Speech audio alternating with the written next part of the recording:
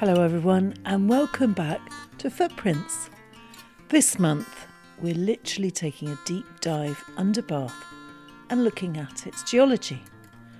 I'll be visiting a working stone mine and seeing some 200-year-old graffiti. And if you're someone who enjoys hearing about 16-ton chainsaws, you're going to absolutely love this feature. Mike Williams will be telling us what the impact the rocks beneath our feet have had on the landscape and on our ecology, and he'll show us petrification in action. But first, let's meet William Smith. He is known as the father of geology, as he was the first to map out the layers of rocks when he worked for the Somersetshire Coal Canal.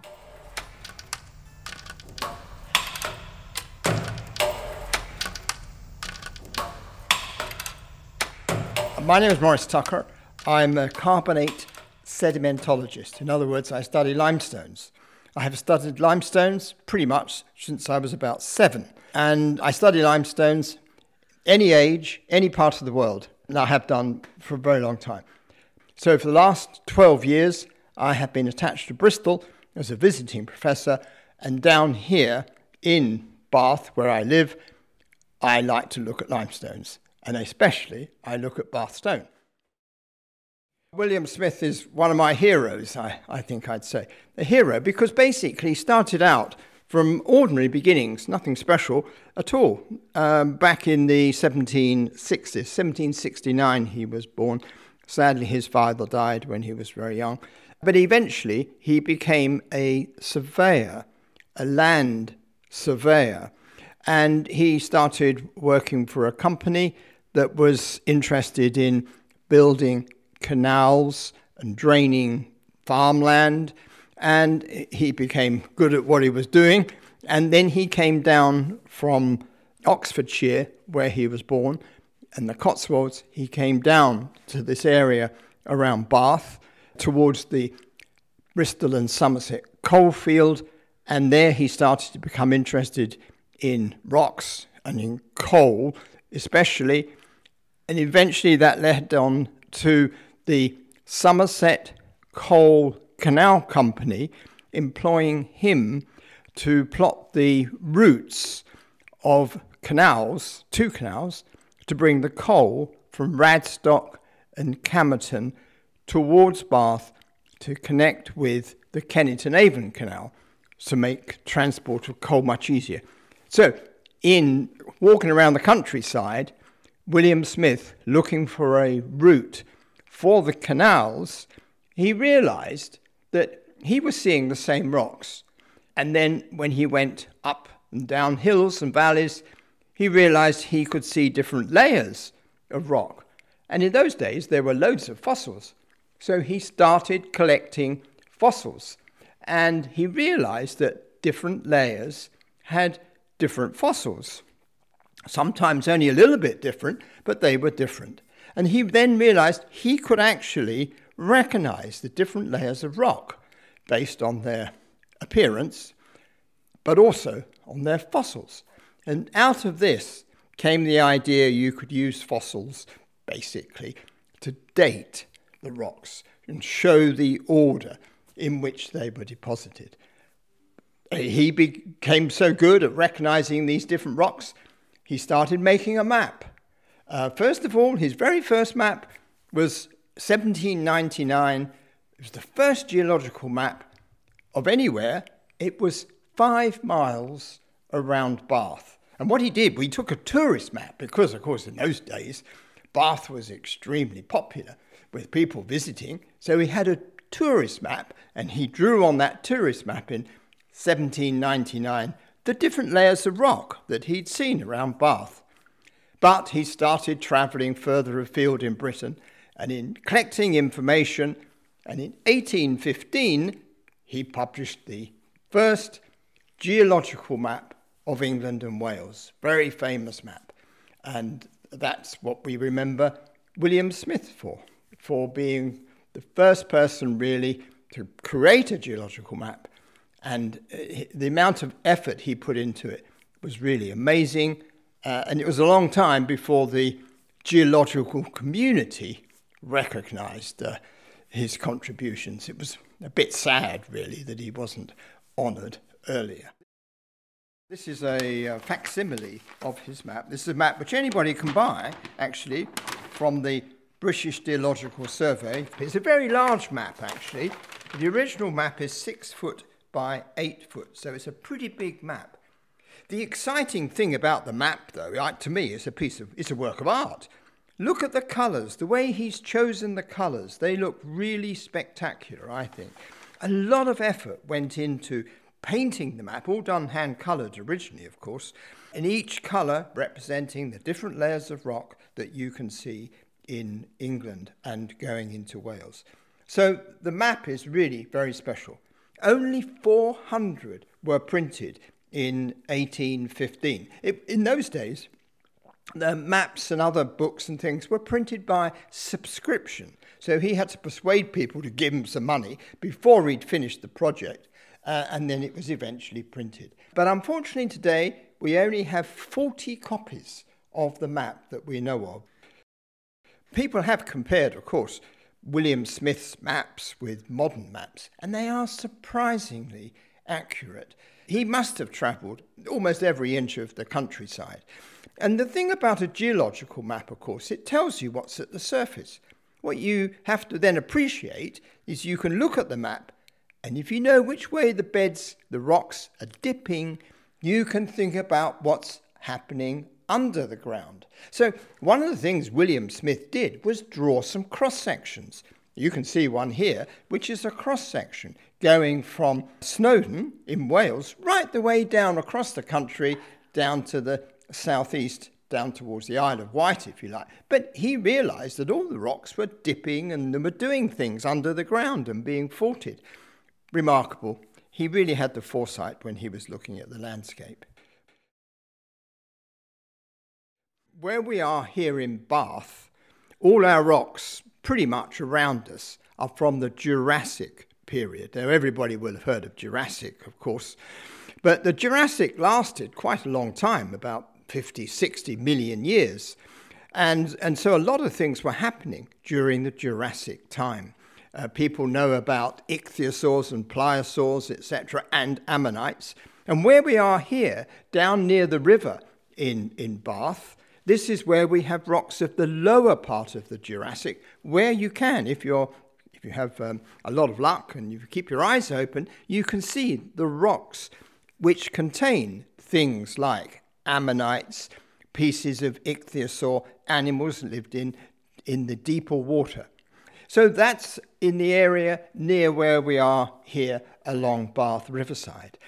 Deeper water rocks from the early Jurassic, the same ones you can see at Lyme Regis and Charmouth down in Dorset. These are the same rocks, so they have a lot of fossils. And if you went on the cycle route towards Bristol from Bath, eventually you go across the river at Saltford, and then just 200-300 metres further on the right, you'll see those same layers of limestone and shale that you get in Lyme Regis, and there are some huge ammonites there along at Saltford, just by the old railway line on your right.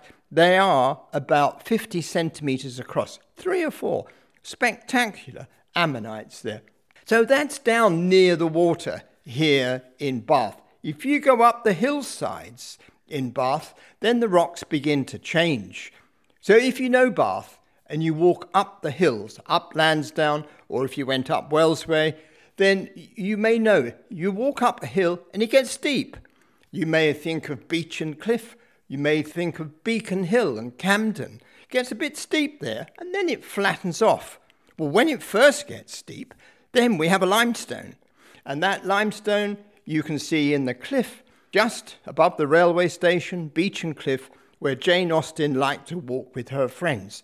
Now that is a limestone, and it's full of corals and shells. From there, from Beech and Cliff, if you then walk further up Wells Way or up Prior Park Road, then it flattens off, and then towards the top, when you get near Combe Down, Odd Down, it gets much steeper again. And that's because we've come to another limestone, which is pretty hard. And that is the Bath stone, the grey tuolite. That's the one which everybody was digging out of the ground back in the 19th century especially. But they're still, of course, digging out Bath stone for buildings today. Time is strange. For a geologist, we don't worry too much about the exact numbers of millions of years things are old. We tend to think in more general terms, but it's true to say geological processes take place very slowly, but if you've got plenty of time, then a lot of big things can happen. So at the moment, for example, North America is moving away from us, but only by a couple of centimetres a year. That's not much. But if you think about it, it's been moving away from us for probably 200 million years. If you go back 200 million years, America was right next to where we are. We were all one big continent. But if you've got plenty of time, geological processes can create very special features. Just mentioning the opening of the Atlantic Ocean, you can say the same thing about the formation of mountains. Gradual crumpling up of sedimentary rocks, squeezing them, forcing them up to give rise to mountains. It takes place very slowly, but we've got plenty of time. It's amazing to think, if you went to Mount Snowdon here in Wales, you could find fossils on the top of Mount Snowdon. But what's more impressive is if you went to Mount Everest, 29,000 feet or so, 8,000 something meters, you can find fossils on the top of Mount Everest. That's incredible. To me, that's incredible that you think that Mount Everest was once down at sea level. But, as I say, we've got plenty of time in geology, and even though, as you may know, the Himalayas formed by the collision of India bashing into Tibet, and that didn't geologically happen very long ago. Something like 30 million years ago, India met up with Asia, created the Himalayas. But that's enough time to fold up all the rocks, lift them up, and then we have the situation we have today. The geological processes are going on all the time. And we've seen that, of course, just recently in Iceland, when we had those volcanic eruptions. And if you looked at the pictures in the news, you could see that cracks opened up and then the magma came pouring out. But those cracks are where the earth is splitting apart. That's where there is a boundary between plates. Iceland, one half of it really belongs to North America, and the other half belongs to Europe. And it's splitting down the middle. That's where new crust is being formed. And it can happen very quickly. But what you find in many places, volcanoes erupt every few thousand, tens of thousands of years, and then they do a lot of activity, and then they may be quiet for a long time. So some geological processes can happen quickly, but they don't happen continuously at those fast rates.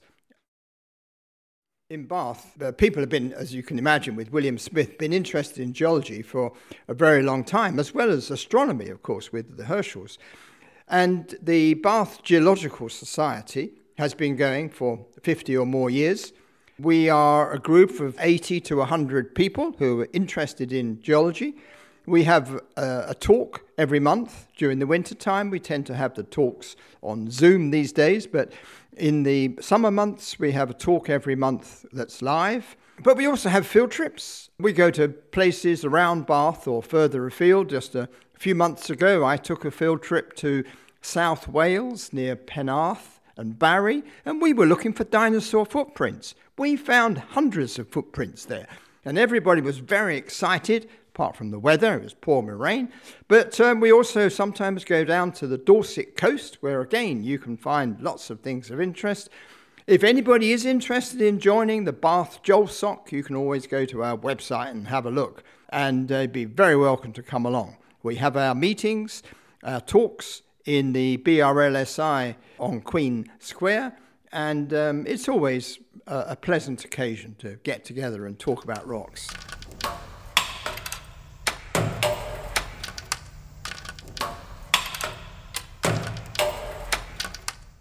Thanks there to Professor Maurice Tucker, and if you're interested in joining the Bath Geological Society, you can find the details in the show notes. Now, let's get out and about and see what Mike Williams, a landscape historian and ecologist, has to tell us about the landscape surrounding Bath City Farm. To start with, the local hills, they're kind of capped with this hard limestone, which is a type of limestone called oolite that was laid down in the Jurassic period. So the softer soils around them have eroded over time, but the hard limestone caps have stayed, creating this brilliant topography that we've got here right now. And this has actually been used by people, especially in the Iron Age. So we've got over there, you can see Salisbury Hill over there. And over on Lansdowne, we've kind of got this little outcrop that we call Little Down Hill Fort. And these got big limestone cliffs around them that are really, really useful defensive features. That they also quarried the limestone and built walls to make the defences even stronger. And so it's these hills that probably attracted people here in the Iron Age to settle, and they would actually live inside these hill forts. There's a geophysical survey of Salisbury Hill where they found numerous remains of roundhouses in there, so we know that there were people living there. We don't actually know if they lived there all the time, but certainly during times of war they would retreat to there. Over at Twerton Round Hill, we've got a hard limestone cap on there, but all of the surrounding hillside is eroded. And for many, many years, people wondered if this hill was man-made. There's actually this bit of folklore that's recorded in the 18th century that the devil was passing by with a wheelbarrow full of rubbish from Odddown, and he was growing weary and he dumped it in Twerton, creating the hill. Equally fantastical, our local architect John Wood believed it was the burial place of King Bladdard. But now we know it's actually a natural formation, and other people have speculated that it was a burial place of probably some important Bronze Age chieftain or something. But it's a completely natural hill. Does the geology impact on wildlife and biodiversity at all?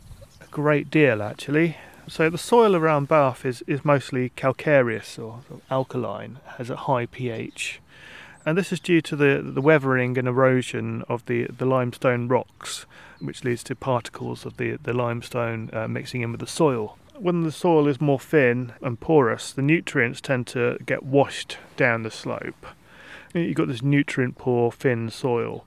When you think about growing your vegetables and in your garden or your allotment, you tend to think deep soils with high nutrient soils are what you want, which is great for individual plants, it's great for growing your pumpkins in, but it's not good for biodiversity. The best things for biodiversity are actually these nutrient-poor and thin soils. When you've got high nutrients, you tend to get plants of very vigorous growth, sort of dominating the area and excluding everything out. Whereas on these more sort of extreme conditions of the thin and nutrient-poor soil, nothing has the strength to compete too strongly with each other, and you tend to get much more things just hanging on in there. And it creates one of the most biodiverse habitats that we have in the UK. Up to, I think, 40 species per square metre is a figure that's often quoted. What we get at the top of these slopes, we tend to get finer grasses, so that's things like quaking grass, and really sort of calcium-loving plants such as wild thyme, lady's bedstraw, and common rock rose. And these, of course, in turn attract other things as well, such as invertebrates, often that are specialists on these plants. So you've got this whole ecosystem that is there simply because of the underlying rock. And of course it changes. As we go down the slope, we've got thicker, clayier soil, and the clay soil often tends to get a lot more waterlogged. Things don't get washed down so much. And you tend to get more tussocky grasses and bigger stands of nettles and brambles and thistles and things like that. So it creates a completely different habitat further down. So when you're out on a walk, Mike, can you tell by what's growing in a place what sort of soil it's growing in? To a certain extent, yeah. There's probably people who can do it better than I can, but The habitat certainly is very different here to somewhere on acid soil, which is often formed due to things like granite mixing in with the soil particles. There you tend to get more sort of heather, sort of heathland, different types of grasses. So You're a landscape historian. How has the landscape changed then over the years? What have people said about it in the past, the Bath landscape, that you think is not the same now? Plenty has changed over the years, but one thing that we know from early landscape descriptions is there were a lot more rocks lying around in the fields. I think John would mention some over Brassknocker Hill that were used for road building and for grottos and garden ornaments. A lot of stone walls have been built out of the things that they would have found lying around in the fields. Some of the buildings, like barns and things like that, would have been built out of the rocks. And of course these rocks would have added a bit more diversity to the environment of the fields. So you would have had things growing on top of the rocks such as lichens and some small plants. There would have also been basking habitats for reptiles and insects. So how biodiverse is Bath? We do have some very, very biodiverse areas that are quite untouched, so unimproved limestone grasslands, such as we've got a nice one over Midford, the slopes of Salisbury Hill. Some of these fields and Lansdowne, absolutely fantastic, such as this slope over here. We've got trees of Kelston Roundhill up there, and then below it you've got this really steep slope which you couldn't get a horse-drawn or oxen-drawn plough up there, and that's just been left, and that is one of the most beautiful bits of grasslands that we've got. I know you want to show me a petrifying spring now, Mike, so just before we go down there, tell us what that is.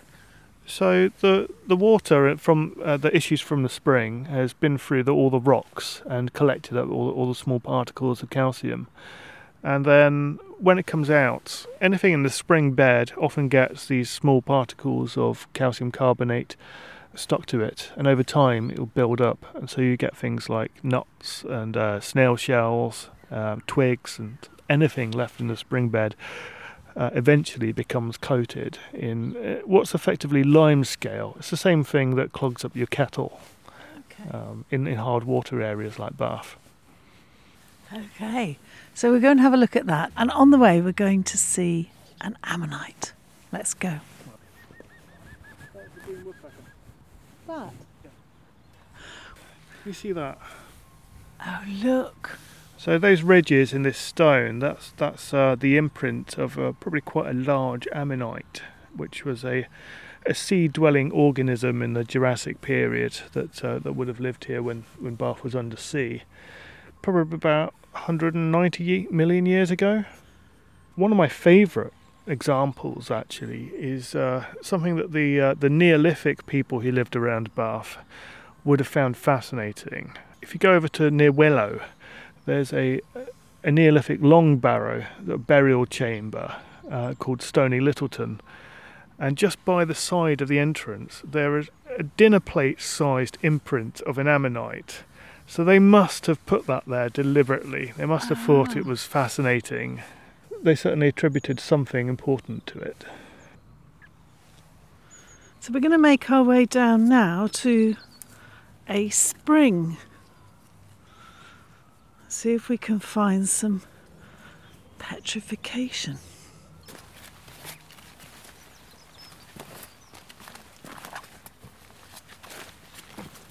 We've got this spring bed down here, and anything in the spring bed tends to get coated in this sort of calcium or lime scale, and it has the appearance of it turning to stone.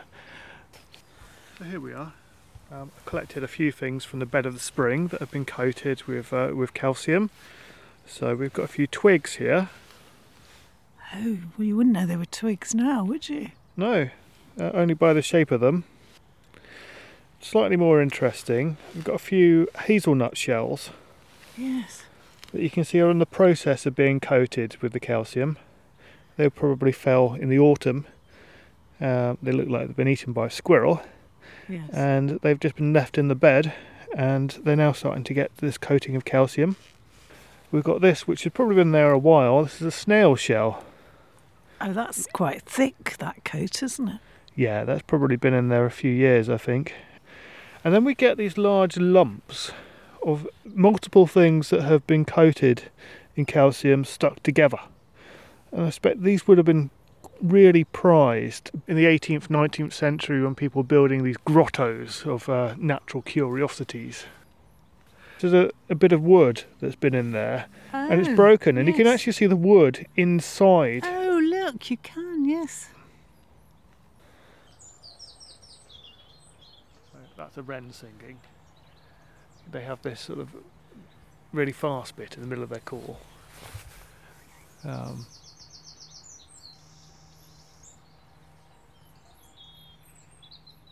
there's a robin singing over there as well, which has more of a melancholy call. Oh, thank you, Mike, for showing me that. Oh, no problem. Now it's time to go underground. I met up with Simon Hart, Managing Director and owner of Harton Park Bath Stone in Corsham. Bath Stone has been mined here since 1810, and stone from this mine has been used to build Cheltenham Town Hall, Bristol Central Library and even a part of Buckingham Palace. Later on, you'll hear the voice of the Command Supervisor, Adrian Boniface.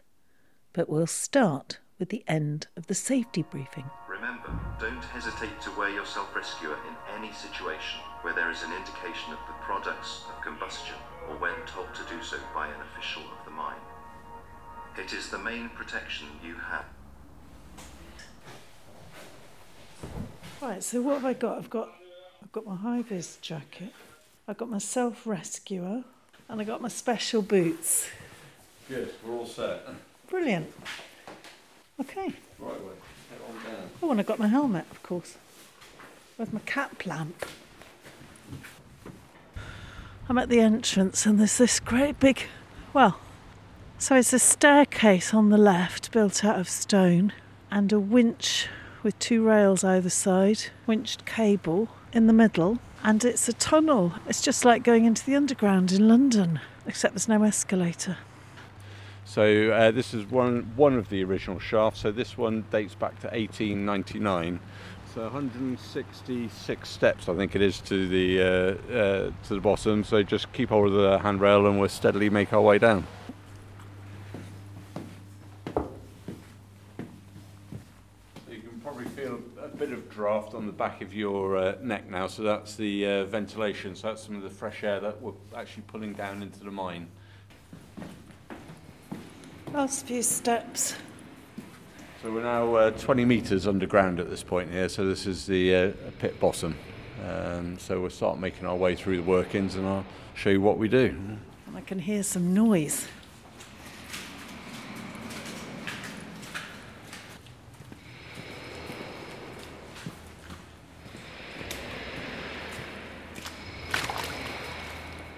And just tell me how long this stone mine's been open. When did it first open? So the earliest record of stone mining here was 1810. This follows on after Ralph Allen. So Ralph Allen first extracted the stone from the Coombe Down, and then with the expansion of Bath stone mining over the centuries, they then opened up areas in and around the Corsham area. Tell you what, it's an assault on the senses, isn't it? It's dark, it's wet, and suddenly out of the gloom comes a huge dumper truck. There's all this noise. So this is our Fantini chainsaw, so we've got two of these on site. So they're fantastic bits of kit, a giant 16, 17 ton chainsaw with a bar on it that's 2 metres long. And then we use a tungsten carbide tipped chain that we use to cut the Bath stone out. So back in the day, the old hands would have used a handsaw to cut the stone out. So this is just the modern equivalent. So what we're trying to do is cut the stone up into 2 metre cube blocks. And once the cuts have been put in place, we then use something called a hydro bag, which is a big metal balloon. which is slid into the saw cut. That's then pumped full of water, which exerts 300 tons of pressure and then can split the stone off its natural bed, and then we can come in with the diggers and the forks and actually take the whole block of stone out and transport it out of the mine. How much does each stone weigh? Each stone depends how big we can get them out, but normally in the region of 8 to 10 tons. Oh, it's been stopped so we can have a look at the blade, which is going 2 meters down into the ground. So this is the chainsaw tips here. So we're using tungsten carbide teeth. They might be a bit warm, but the teeth on here last about a year. Oh, this is called the pollard shaft. There's another huge tunnel off to the left.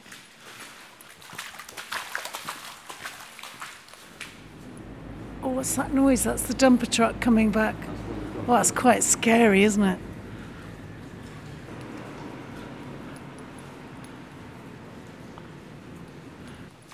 There's another piece of kit.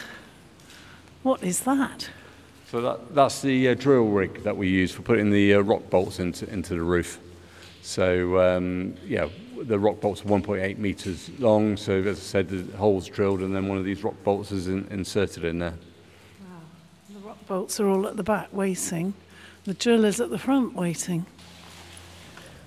Oh my goodness, a curtain is being drawn back and we're walking through a lake.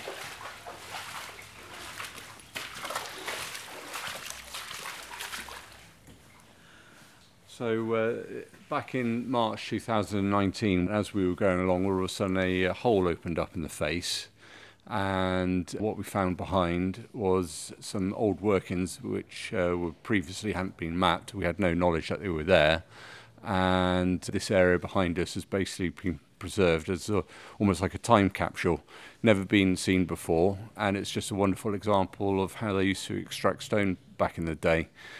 Yeah, so we'll go on in and have a look, and Adrian will join us and can talk you through some of the processes.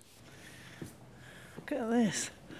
Steps hewn into the rock, leading up to a roped area, because I can't quite see where we are.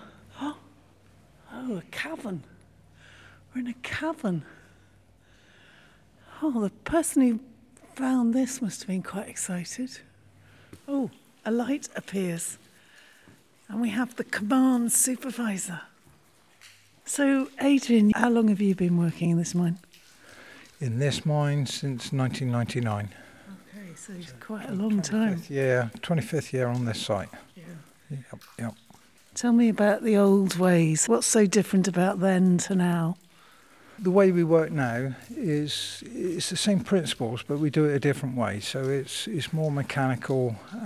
Back in the days when this was worked, it was all done by hand.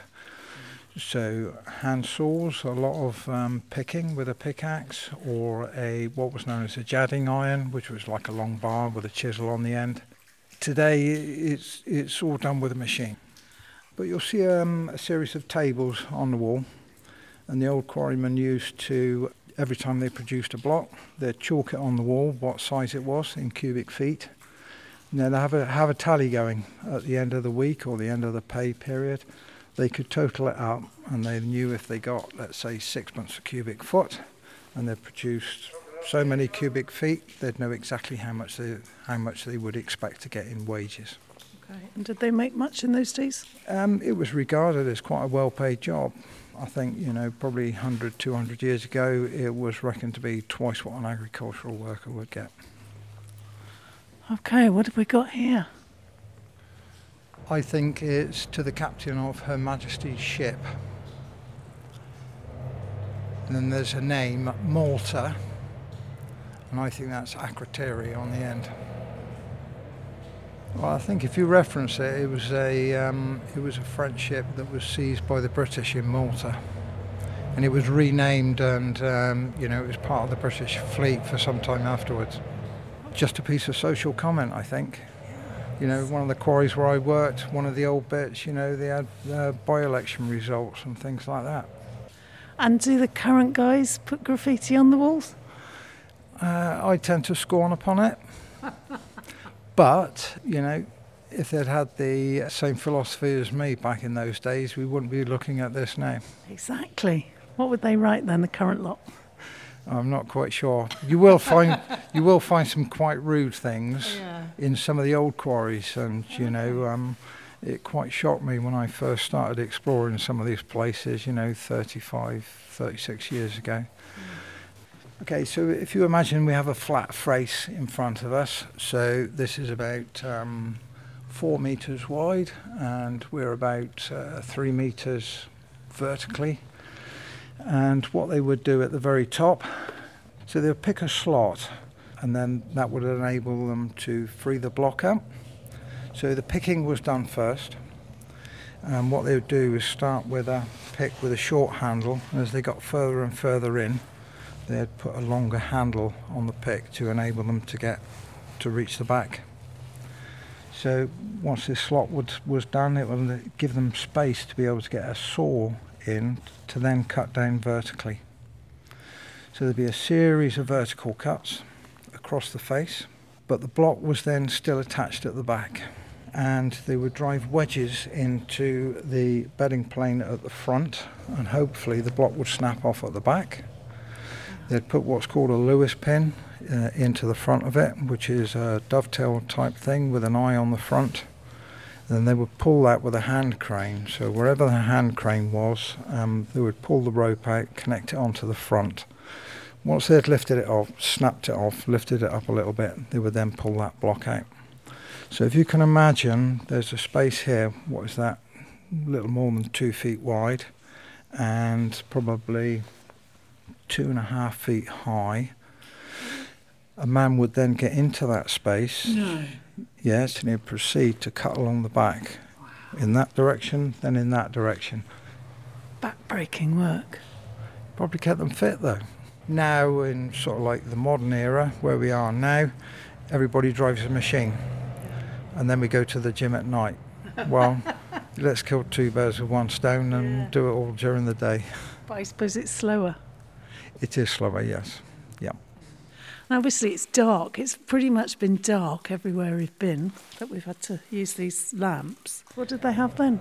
Well, 200 years ago when this was worked, they would have used tallow candles, which give off quite a pong when you burn them. So not a great deal of illumination.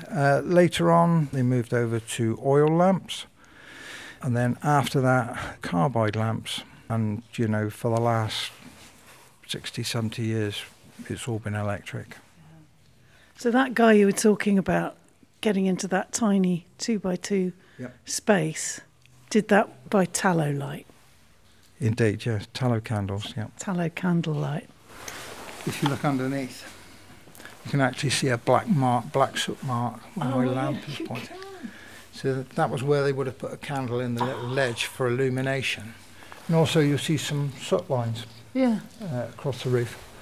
The picker was the highest paid person, and he had a different rate. So when he'd finished picking out his picking over the top of the block, he would quite often mark it with his candle, a soot line. So there's never any dispute about the amount of work that he'd done and what he got paid. Yeah. Don't blame them. So this whole ceiling is absolutely full of soot marks. One of which is a long line, a series of black dots where the candles were. It is a museum in itself down here, isn't it? This is. There's a lot to see in a very small space here.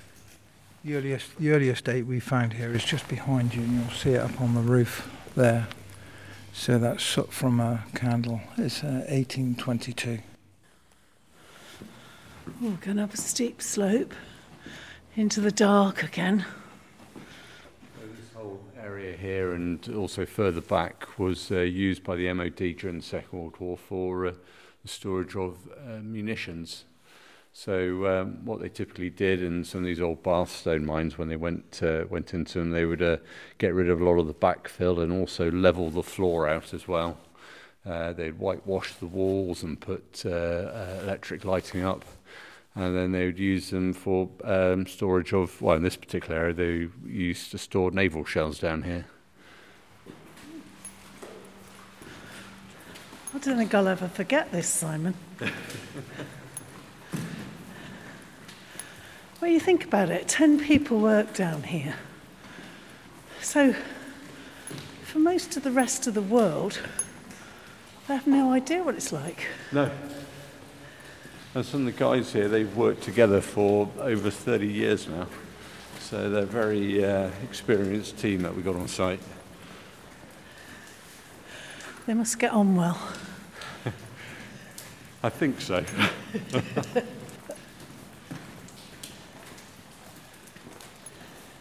I can see daylight now.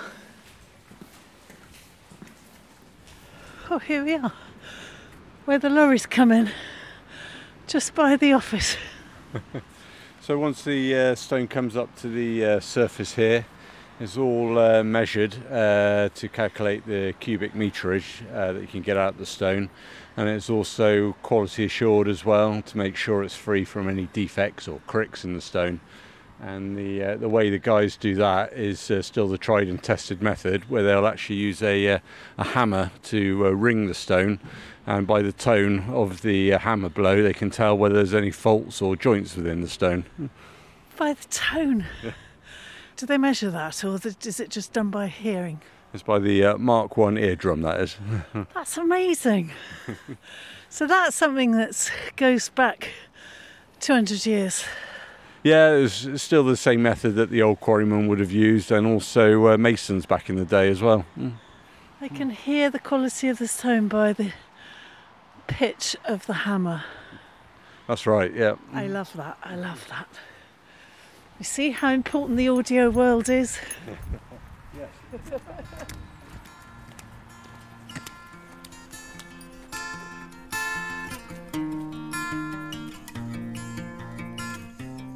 Well, that's it for this episode of Footprints. Thank you for joining me. Don't forget you can listen to all the previous episodes anytime you like. And please share as widely as you can with friends, family and colleagues. For more information on Bathscape, visit the website bathscape.co.uk. Thanks too to the National Lottery Heritage Fund and players of the National Lottery for supporting our work. Footprints was hosted and produced by me, Pommy Harmer, and I'll see you next month.